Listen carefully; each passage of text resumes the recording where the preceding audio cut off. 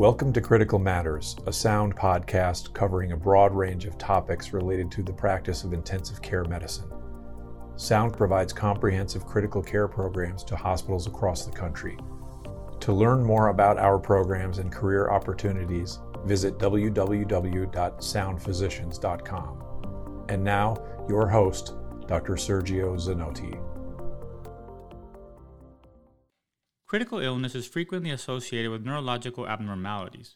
Acute metabolic encephalopathy is a commonly utilized diagnostic term in the ICU. What does it mean? How should we manage it? In today's episode of the podcast, we will discuss acute metabolic encephalopathies. Our guest is Dr. Elko Widics, professor of neurology at Mayo Clinic College of Medicine and Science. He is also an attending neurointensivist in the Neurosciences Intensive Care Unit at the St. Mary's Hospital campus in Rochester, Minnesota, and serves as the chair in the Critical Care and Hospital Neurology Division, the Department of Neurology. Dr. Widics is also the founding editor in the journal Neurocritical Care, the official journal of the Neurocritical Care Society, of which he's an honorary member. He is a recognized clinician, educator, and investigator with special interest in neurocritical care, emergency neurology, and neurological complications of critical illness. He has published extensively, over 15 books, single authored and multiple collaborations with over 750 peer-reviewed articles, and is about to relaunch a new edition of a book entitled Neurological Complications of Critical Illness, links of all of which will be in the show notes. It's a true honor to have him today to discuss this important topic. Elko, welcome to Critical Matters. Yeah, thank you so much. Thanks for asking. It's an interesting topic. Not easy, though. For sure. And I think that we might want to start just in terms of, we were discussing before we started recording how metabolic encephalopathy is a very commonly diagnostic code used for billing and documenting purposes in the ICU, yet really means very different things for different patients, but also for different clinicians. And it's almost like a wastebasket term in some respects. And I wanted to know if you could just give us a little bit more your thoughts around the term and how we should be thinking about it.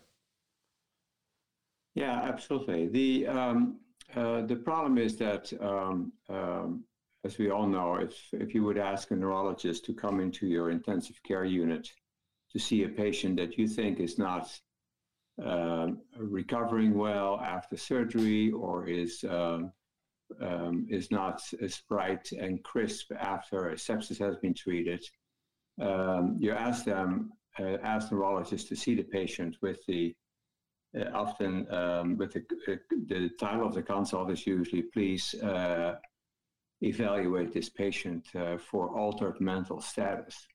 And for us, I think those are probably a very common consults. As a sort of a backdrop, we at Mayo, and when I started Mayo, we see all the neurointensivists see all the consults in all the ICUs, all the medical and surgical and transplant units, and we've been doing this for as long as been there for over 30 years, and so we see not only our own patients in our neurointensive care unit, but also do consults in other intensive care units. There's a number of reasons why we did that. I think it is important for neurologists when they come in is that they have a good grasp of what these patients are and what kind of surgeries they had, what kind of concerns the intensivist had in treating these patients, what kind of medication they're using, how their half-lives and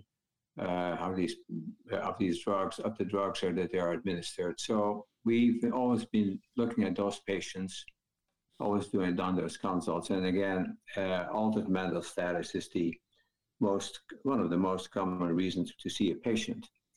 Now, over many years, if the CT scan is normal and there's no really clear focal findings, neurologists have the tendency to call it metabolic encephalopathy or call it toxic metabolic encephalopathy, and then go away and leave it at that.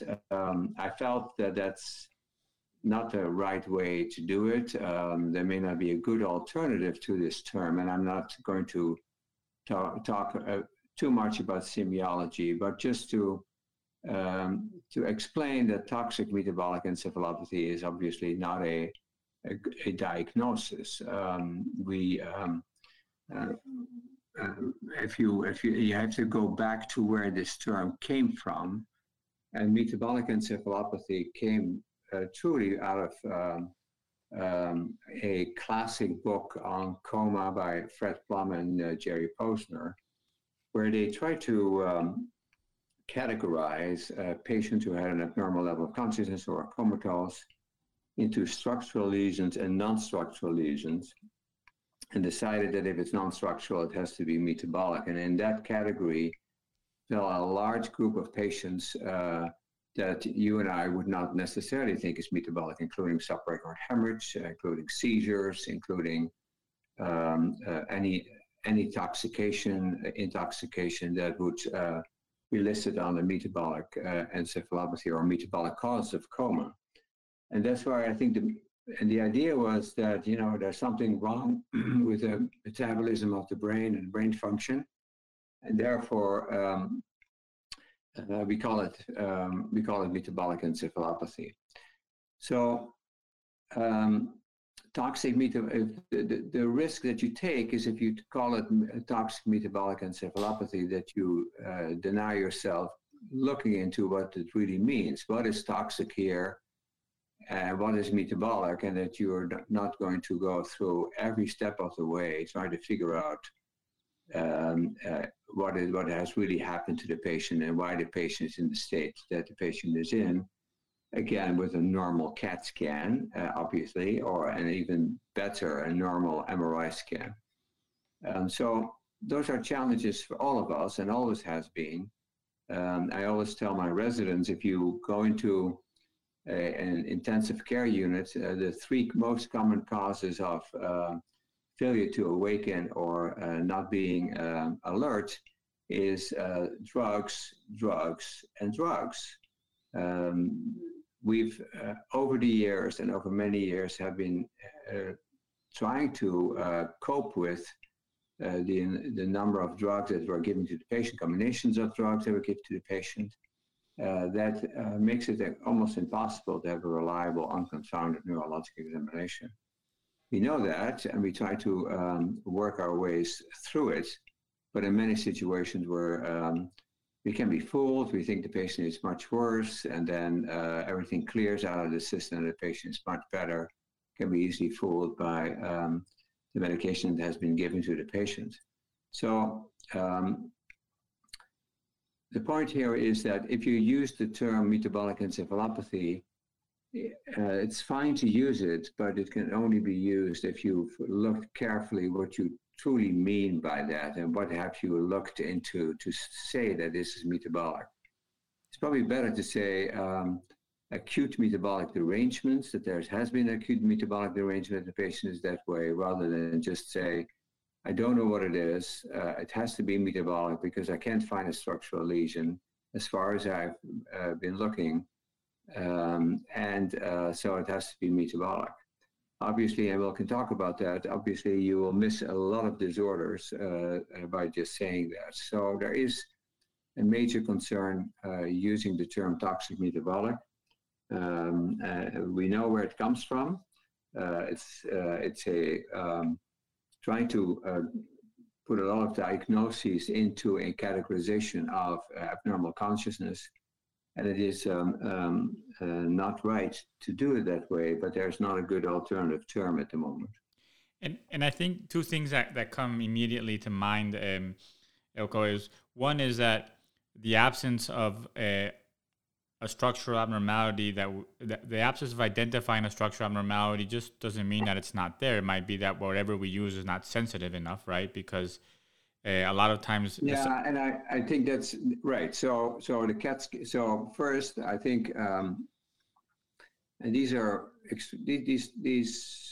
recommendations are quite obvious. But if I see a patient, it is not. It often is in a situation that I think needs to be remedied. Is that a CAT scan might be a week old, an MRI scan has not been done.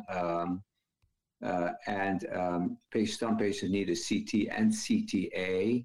To give an example, there are patients who when this patient has an acute embolus to the basilar artery, the CT scan is normal, but your neurologic examination points towards an embolus to the basilar artery, and you need a CTA to figure out what is happening to the patient. So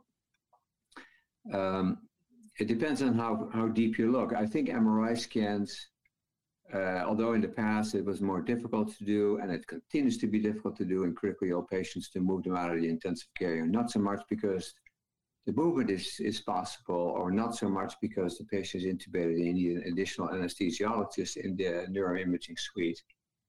But it is more that these patients are outside your ICU, and you don't want them to code in an MRI scanner.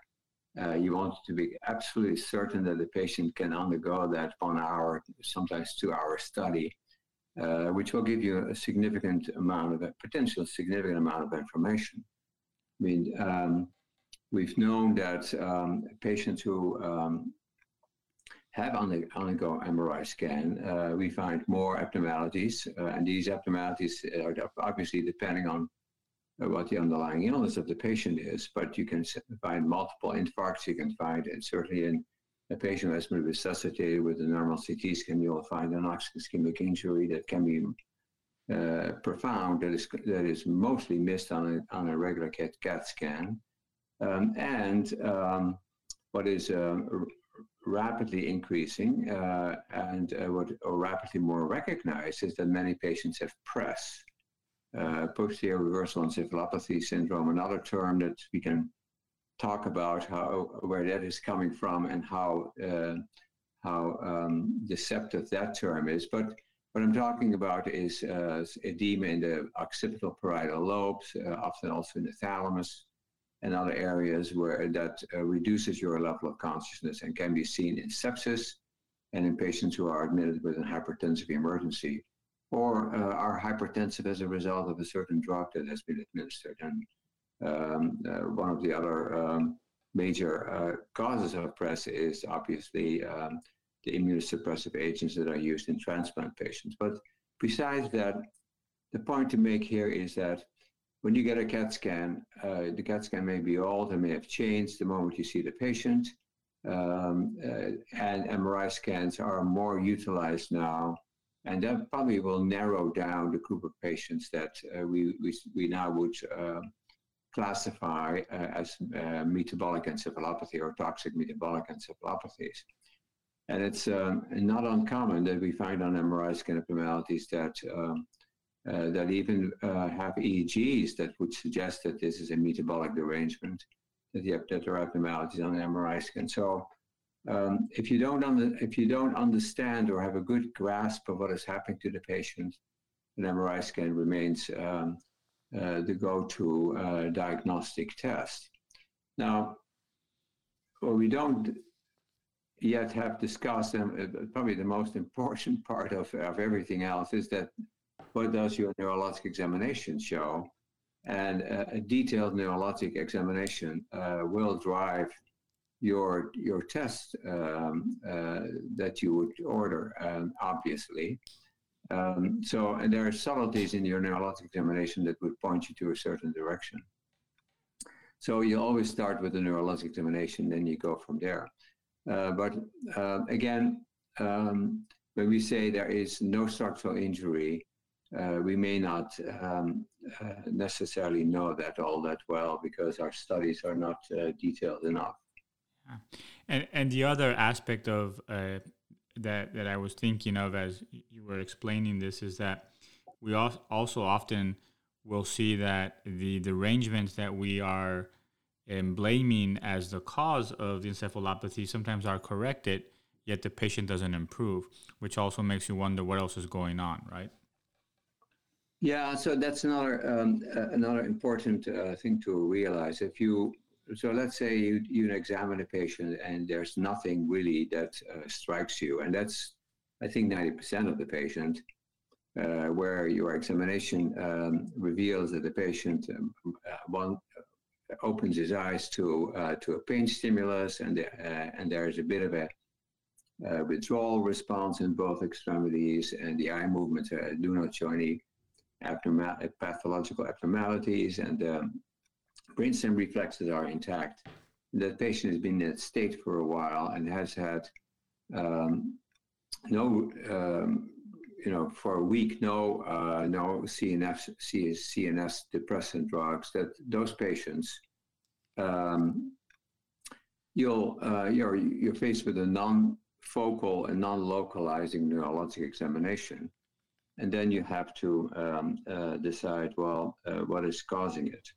Now, we often run into an argument. An argument may be a big word, but at least disagreement, I would say, that a patient who has been uremic and is not uremic is not exactly the patient who was the patient before the patient became uremic. In other words, the moment that someone is uremic, it may take several days, even a week before the patient starts improving. It's not that you can just dialyze the patient and the patient will be much better the next day. It will take a long time. The same applies to patients who have had hyperammonemia in a setting of liver disease. Once you correct a hyperammonemia after giving lactulose and rifaximin, for example, you will have to wait for many, many days for the patient to improve. And that, I don't know, I don't think we do understand why there is such a delay,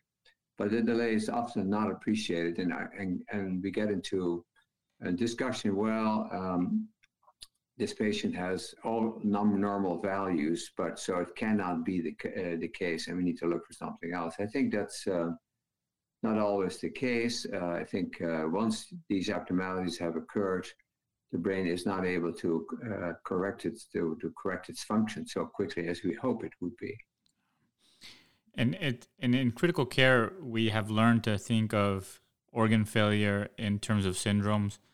And I know that some people propose the term acute brain failure when we really don't know the cause. Any thoughts on that? Well, there is brain failure, and you can call it acute brain failure, but that's just another term. A lot of patients are now, unfortunately, in my opinion, are labeled hypoactive delirium. And then you get into a whole discussion, is hypoactive delirium different than encephalopathy? I've seen patients diagnosed with hypoactive delirium and come in there and they're seizing, or they have a marked abnormality, a new metabolic derangement, or they've been given medication that is still in their system that makes them hypoactive. Of course it does. So the terminology of that is difficult and complicated, and I don't have a solution to it. There's not a magic term that would solve all those problems. But you got to be careful about labeling someone delirious and then hypoactive delirium. You then stop looking for alternative explanations, and that is, I think, what is by being my experience and also experience of my colleagues, is that it's too easy to say, well, it's delirium, or it's hypoactive delirium, or it's an encephalopathy, and that's what it must be. Now, there are conditions in which we don't know what the cause of brain failure is. That absolutely known that patients who have been septic, the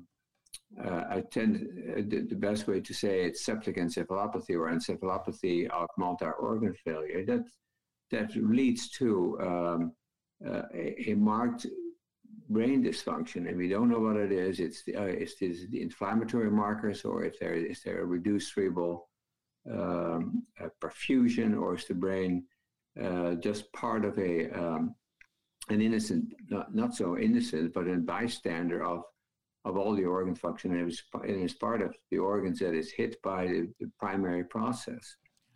We don't know what it is. if you do MRI scans, you rarely find an oxic ischemic injury. You may find infarcts here and there. You never find microabscesses in the setting of an infection. So there is a dysfunction of which the patient can recover over time. So we can call it all acute brain failure, but that again, you'll get back to your terminology that is insufficient and is not be terribly helpful if you want to look for the causes of it. Yeah, and it seemed, Eelco, that at the end of the day, obviously we recognize that the terms sometimes are overlapping. They're not perfect and discriminating, but it's important to have this discussion because ultimately what we don't want is for labeling patients and then maybe not pursuing a more thorough diagnostic approach or asking more questions of what else could it be, which might leave things that have very treatable interventions undiscovered. That's absolutely true. So if I see a patient, and let's assume the patient, you don't, I mean, many critical illness, many intensivists hope that there's a neurologist comes in and says, oh, have you thought about this? And then does a test and it's completely different or a surprise to everyone. Well, that doesn't happen that often. In fact, it's rare that such a thing happens. We're not magical. We often see the similar thing, but we can point out that in some patients you would need a new basic metabolic panel. It's good to get a new blood gas it's good to get a new serum ammonia and lactate. It's good at times to do a 24-hour EEG monitoring. Do CSF if necessary, and obtain an MRI scan. And then also look in certain situations if there is a toxic drug. And we've also come to appreciate over time that there are several antimicrobials, including cefepime, that have a neurologic syndrome with myoclonus and rigidity that can be recognized as such, and many of those patients have developed new renal failure while the dose has remained the same, or were just simply overdosed. So there's a good initial approach to go stepwise through examination, trying to find if there's a localizing finding, then go and then do an extensive new metabolic panel and look and see if there are trends in certain directions, and ask for more laboratory work and more recent laboratory work to assure that nothing has changed. I mean, I've seen patients who, in which we asked for serum ammonia, that there was a surprise of a hyperammonemia that nobody really understood why that would happen. For example, the best example are the patient with lung transplantation, in which hyperammonemia is detected and nobody thought about it. So that was the case. So new metabolic laboratory tests are necessary to potentially attribute it to the way the patient looks. Excellent. It's also important to know, if the liver has changed in its function, if the kidney has changed in its function, that all the drugs you're giving to the patient are all changing in their clearance, and that's has a major impact on how you examine the patient and how confounded the patient can be. And you mentioned cefepime, and you also mentioned drugs as causes of altered mental status.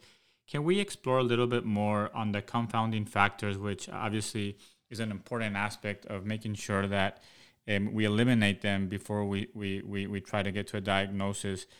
One of the drugs that I wanted you to comment on from your perspective as a neurointensivist and neurologist is fentanyl.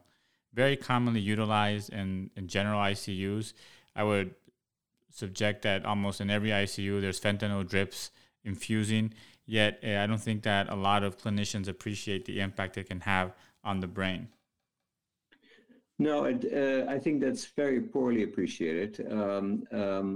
and everyone who has had fentanyl for a procedure knows how down and out you can be afterwards, and it takes a little while for that to clear. And the half-life of these drugs are very much dependent how long the infusion has been given to the patient. If you're giving fentanyl 100 mics daily for a week, don't expect that after 48 hours the fentanyl is out of your patient's system. That's not the case. So we tend to underestimate that. I've seen, and I've probably been guilty myself too, is that we think the patient is much worse and then clears after all the drugs have been discontinued, or we just gave the patient a little bit more time. A typical example that I've seen where most mistakes are made are patients after cardiopulmonary resuscitation who have an oxygen-ischemic injury.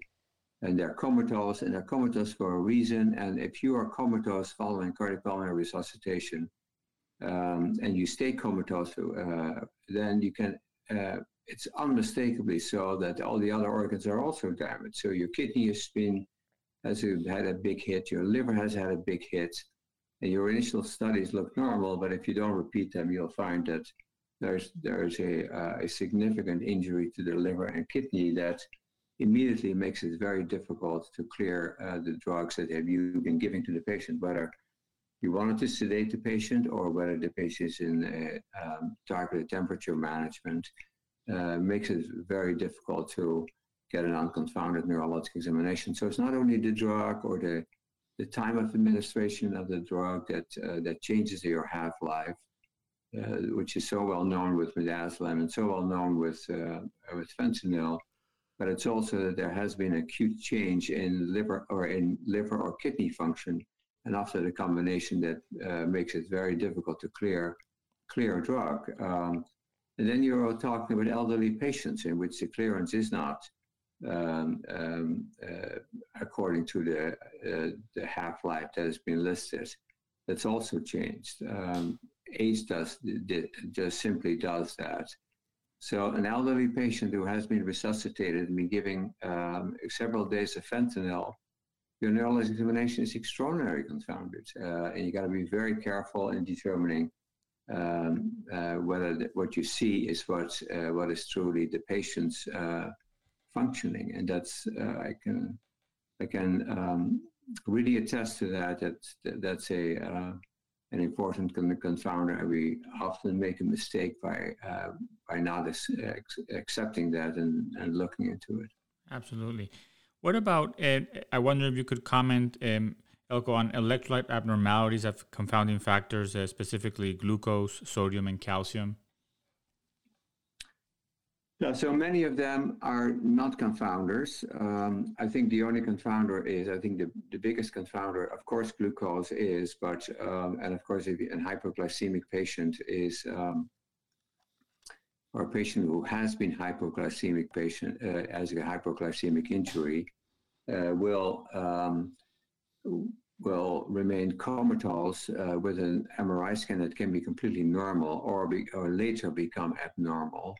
A patient who has had significant changes in sodium, either a significant hyponatremia or, I think, far more common impacting on your level of consciousness, significant hypernatremia, are major confounders.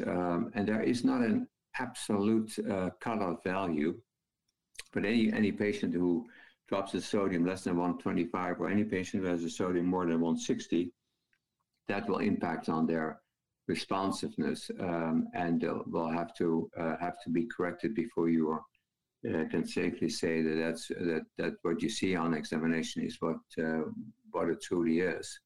So, but calcium and magnesium,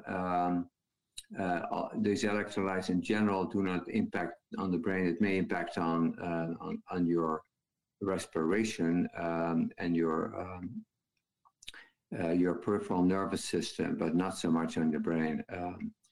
your major components, really, your major drugs or tests to do is a blood gas and your serum ammonia, and then look at your BUN and creatinine and liver function tests and see if they haven't changed. Those are the tests that I think continue to be obligatory when you evaluate the patient.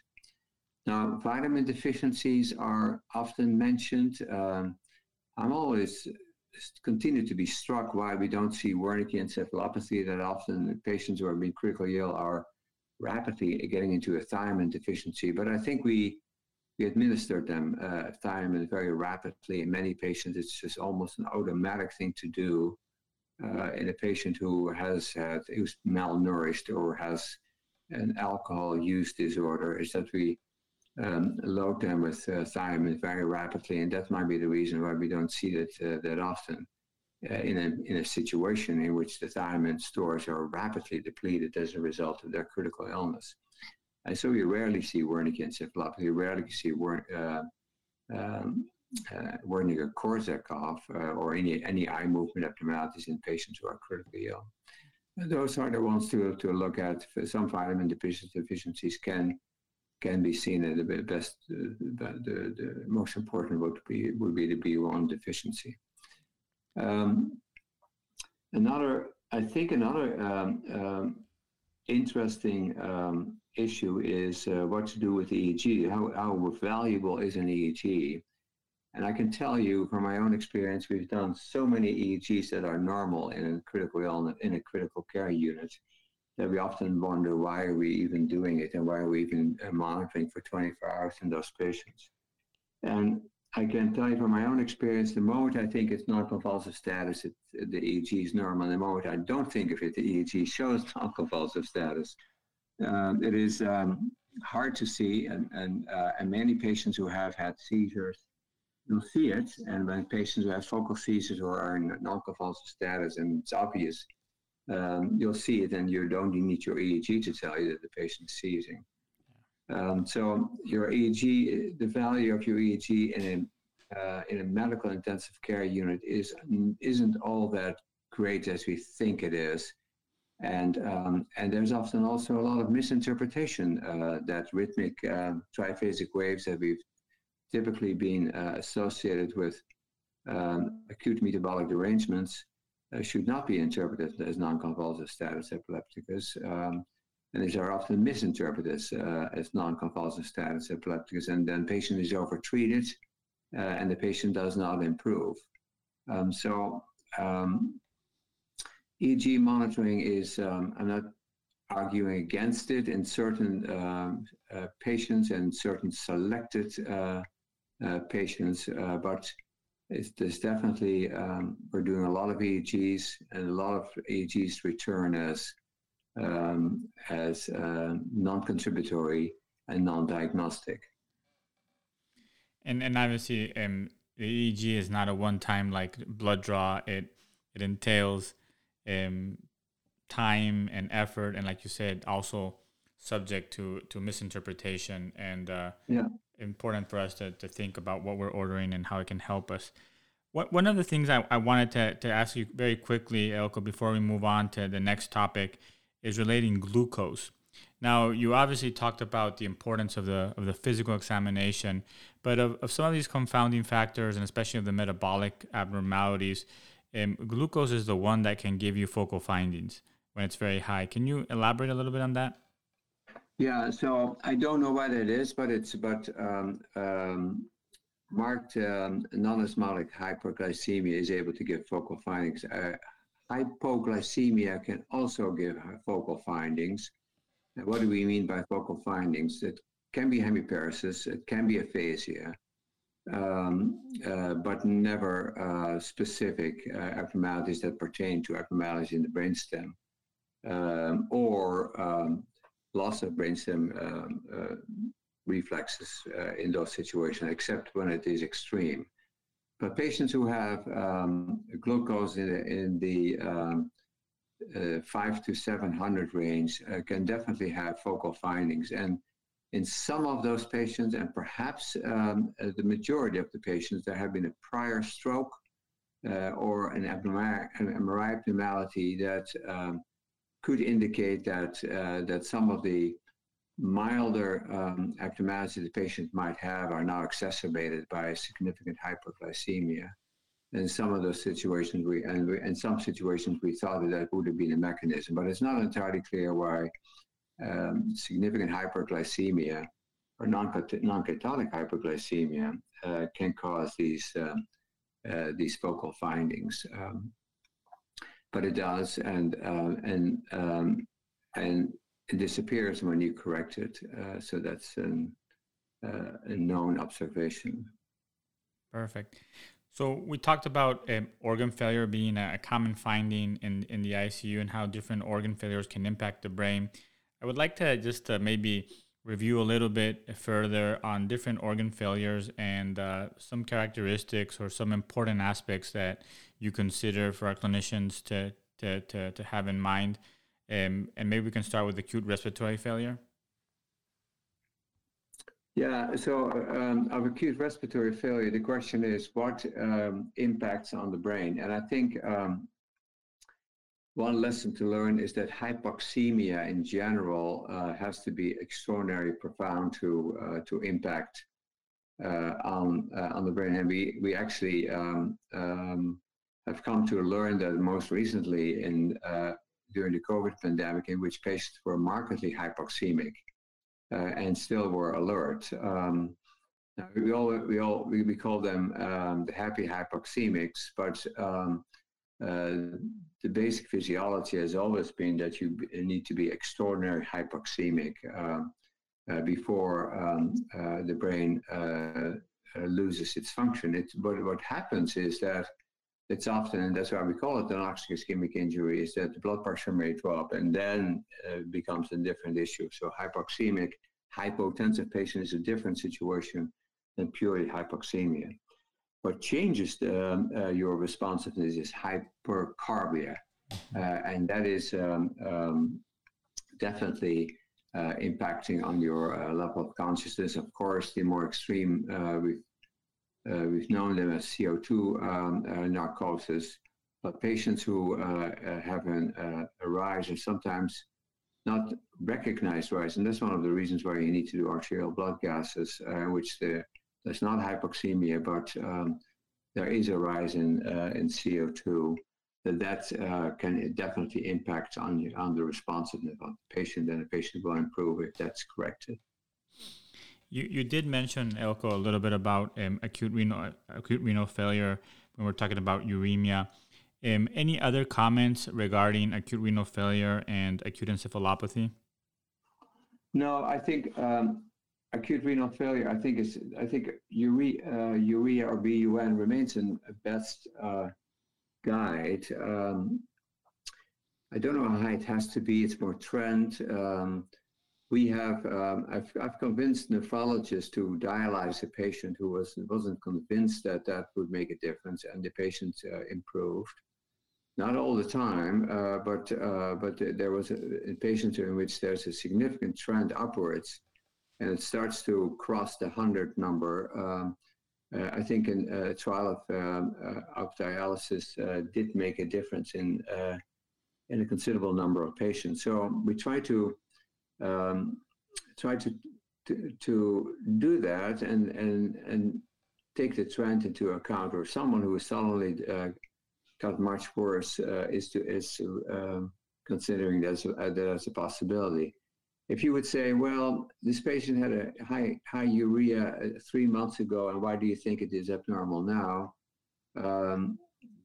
That is not always can be said. It's more, why did this patient suddenly had an extreme increase in urea?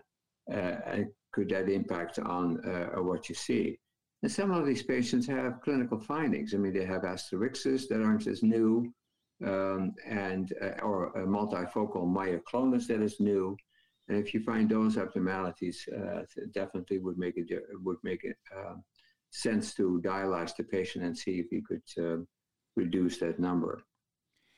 And I think, as you mentioned earlier, it might take a little bit of time for the symptoms to totally resolve, and the number itself might be different from patient to patient, right? Right. Excellent. Yeah. Yeah, what I said, there is no magic cutoff. Absolutely. Could you comment, Eelco, on acute liver failure? And here it seems that, or liver failure, let's not call it acute, let's just say liver failure encephalopathy, because there is quite a distinction in terms of what you need to do once you develop encephalopathy in the acute liver setting versus more chronic, acute on chronic liver setting. Yeah, that's a topic that we would think we would know everything about, but we don't. I think where we have a best understanding is acute fulminant or fulminant hepatic failure, in which the patient rapidly developed hepatic encephalopathy.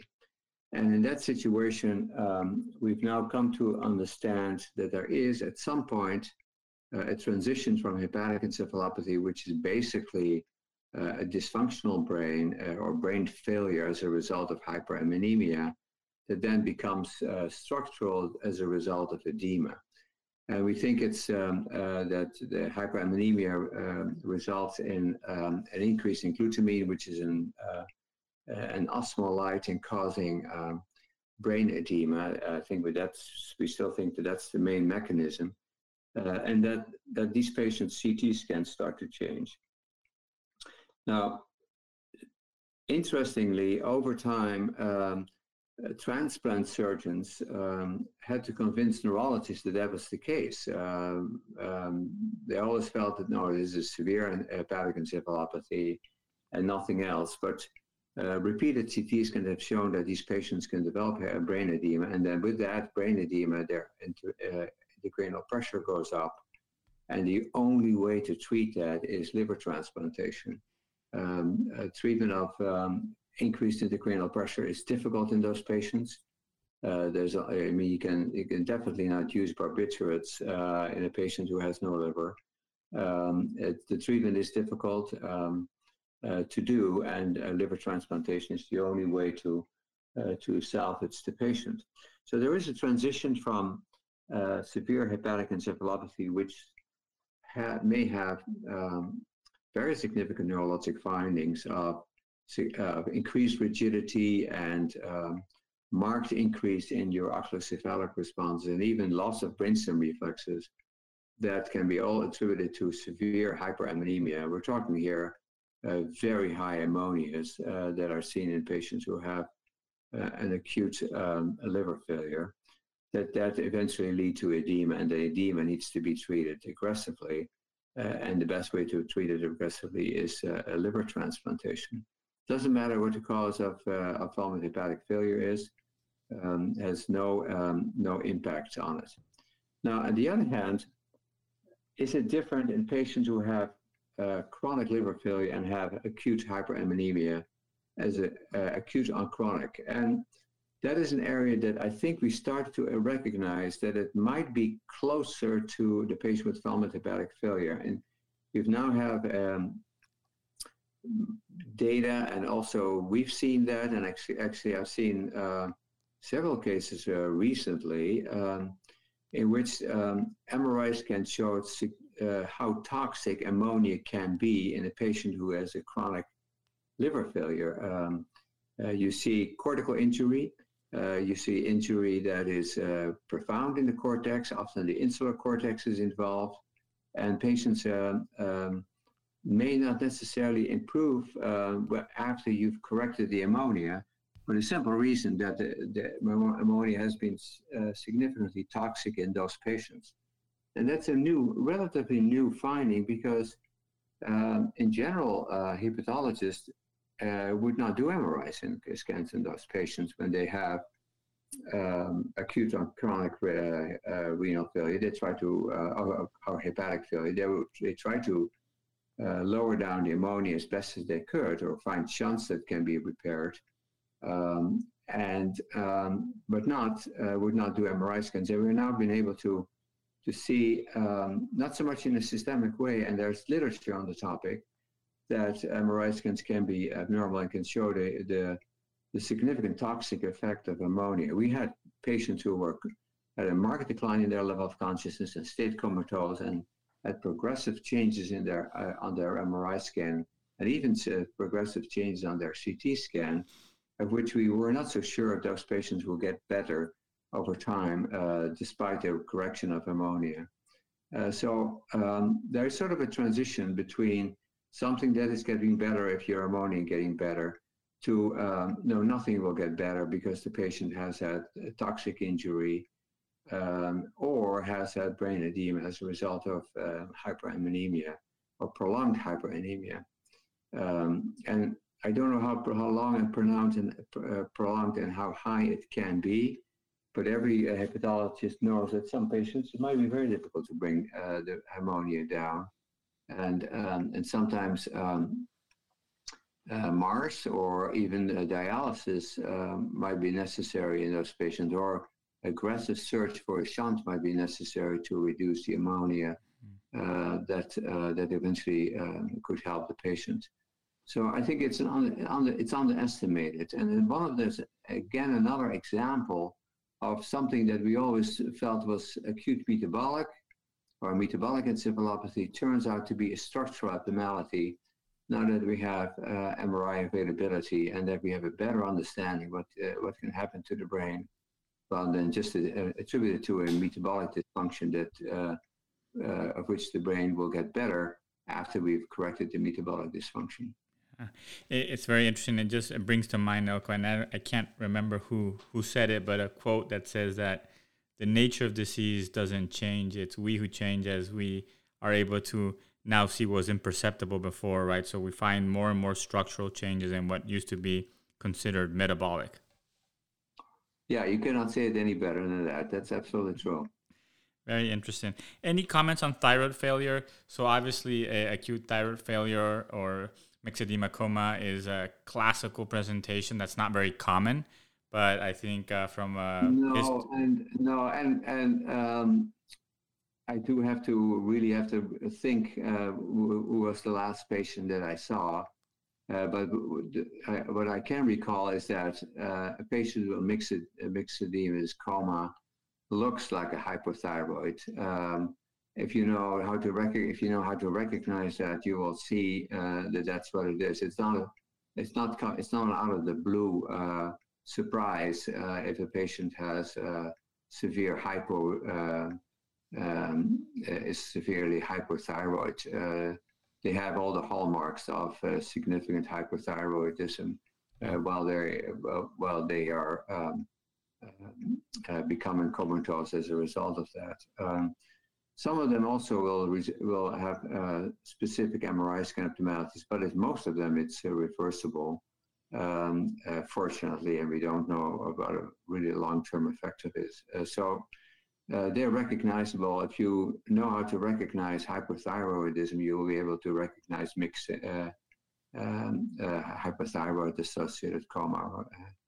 Perfect. That should not be a problem.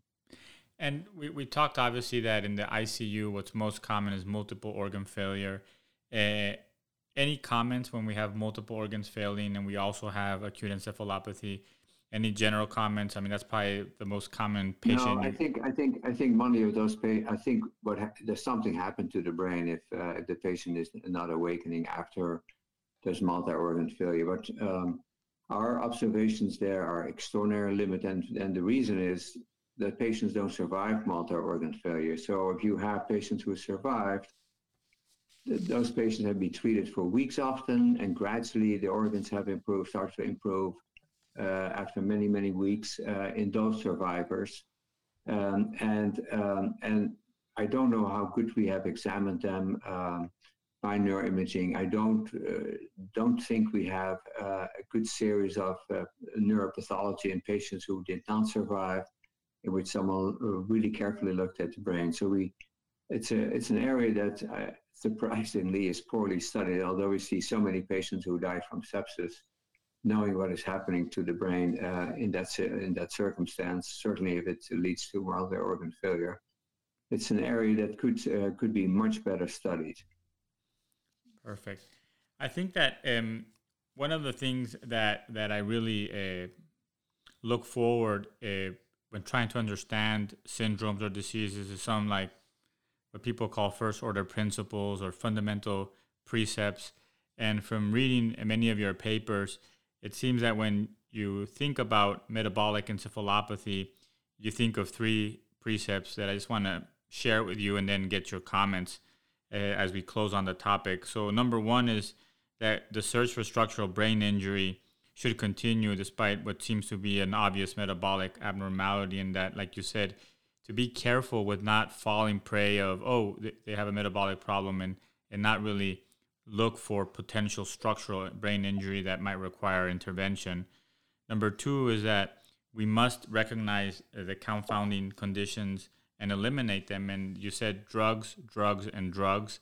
And two drugs that you talked about that I want to remind our listeners are cefepime and fentanyl, just because so many patients in the medical and surgical ICU are on those drugs that I think it's important to keep that in the back of our mind.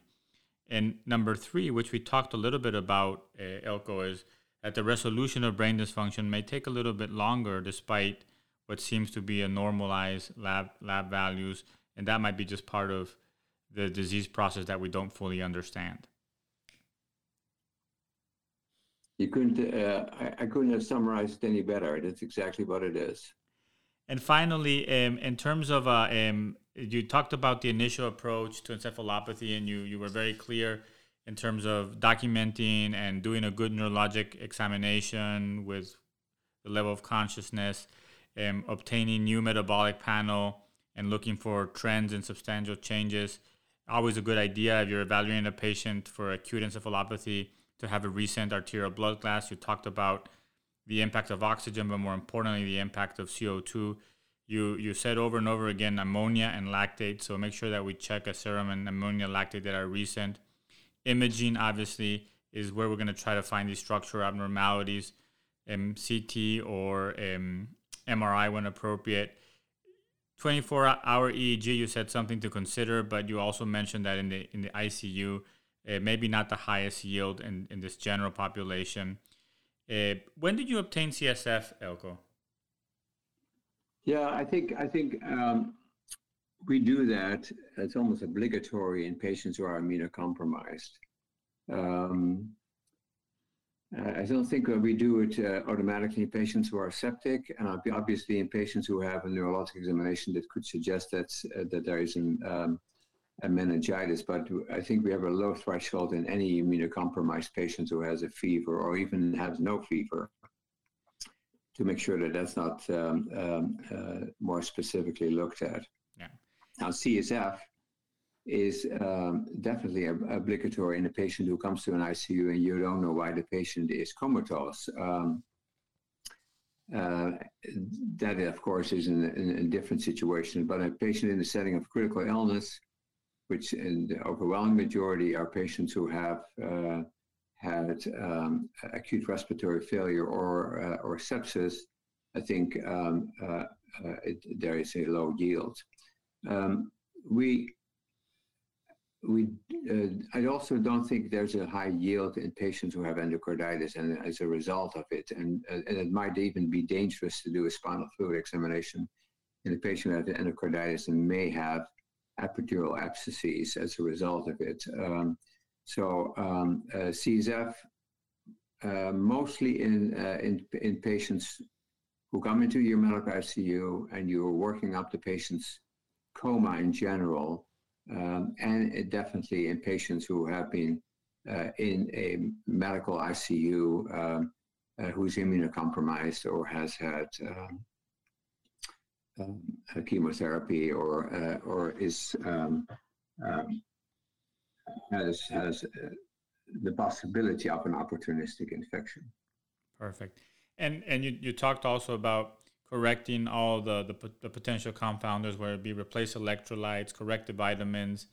I think I want to re-emphasize that there are antibiotics, and you talked a lot about cefepime, but others such as metronidazole can also have impact. And I don't think that non-neurologists are as aware and as aggressive in maybe evaluating and changing those when possible. We have multiple options usually, or we don't need antibiotics, which is usually the case, so something to think about.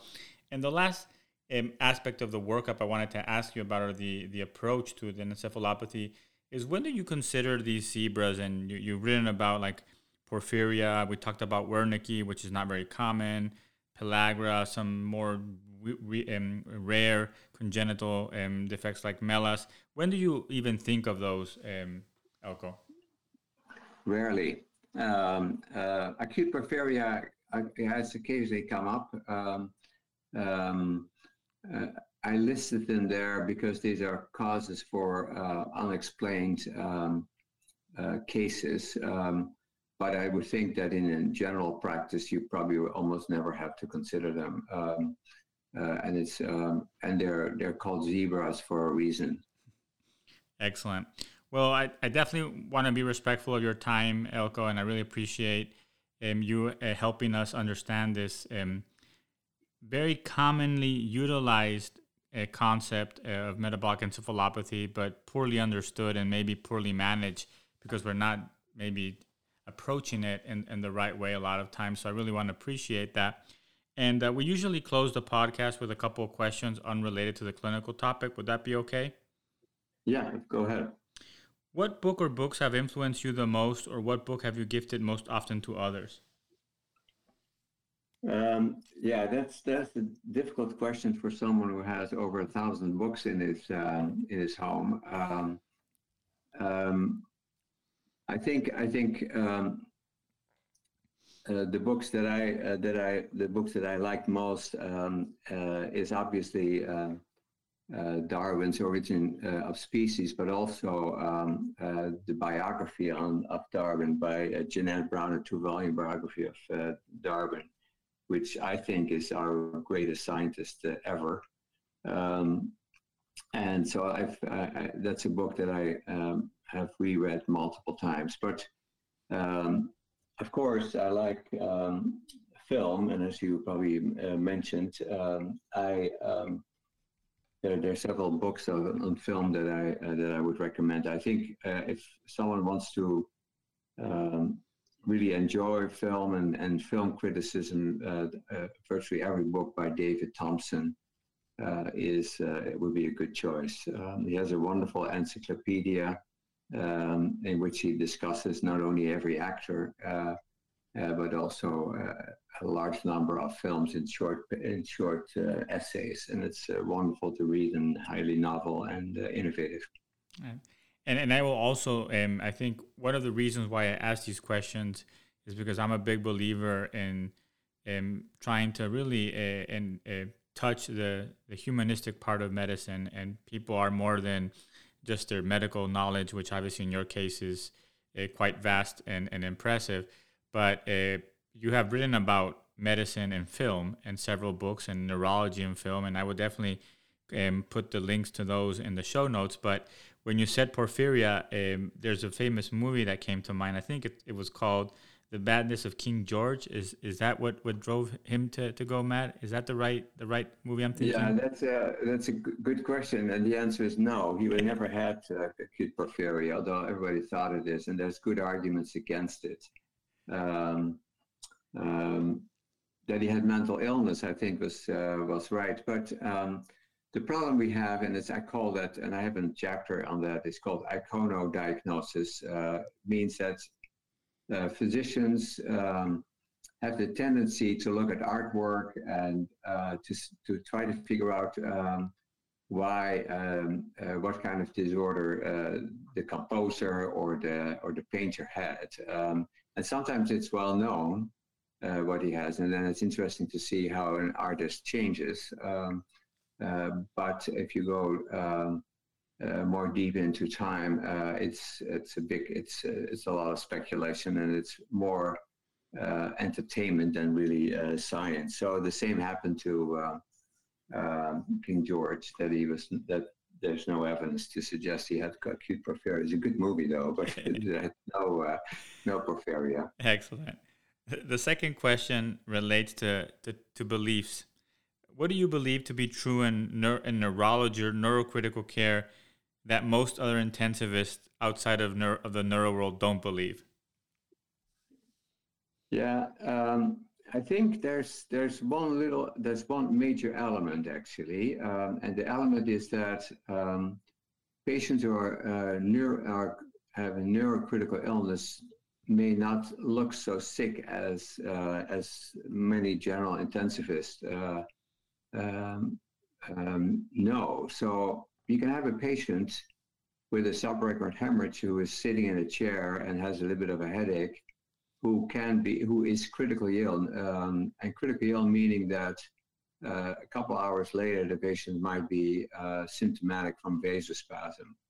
I think in general, and it applies to many neurocritical illnesses, is that patients have often such a high degree of secondary deterioration.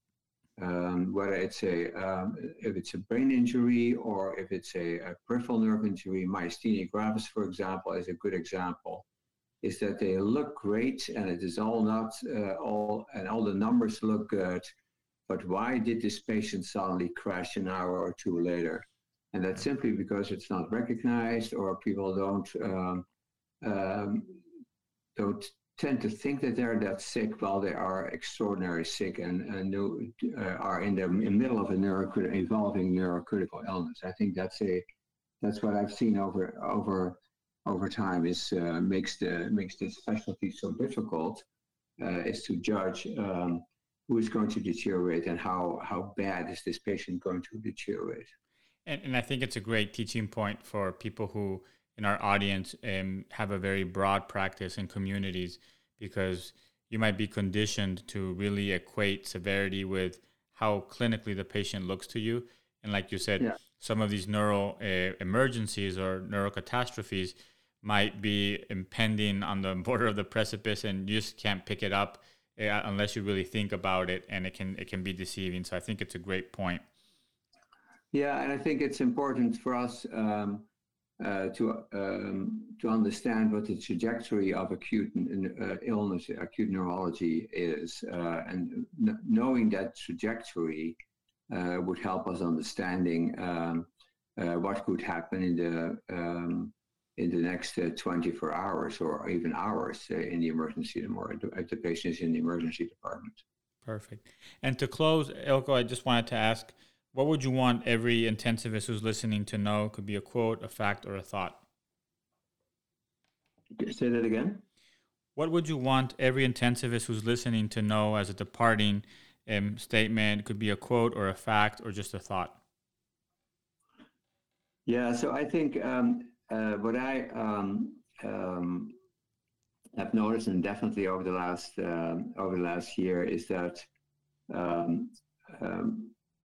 and certainly when we after the pandemic, or we're still in the middle of the pandemic, but we're now in a period in which it's lightening up. But is that, and that's what I've been trying to do, is trying to continue to enjoy your work and understand that you're there for a reason, and that you try to help patients as best as they can, help their families as best as they can.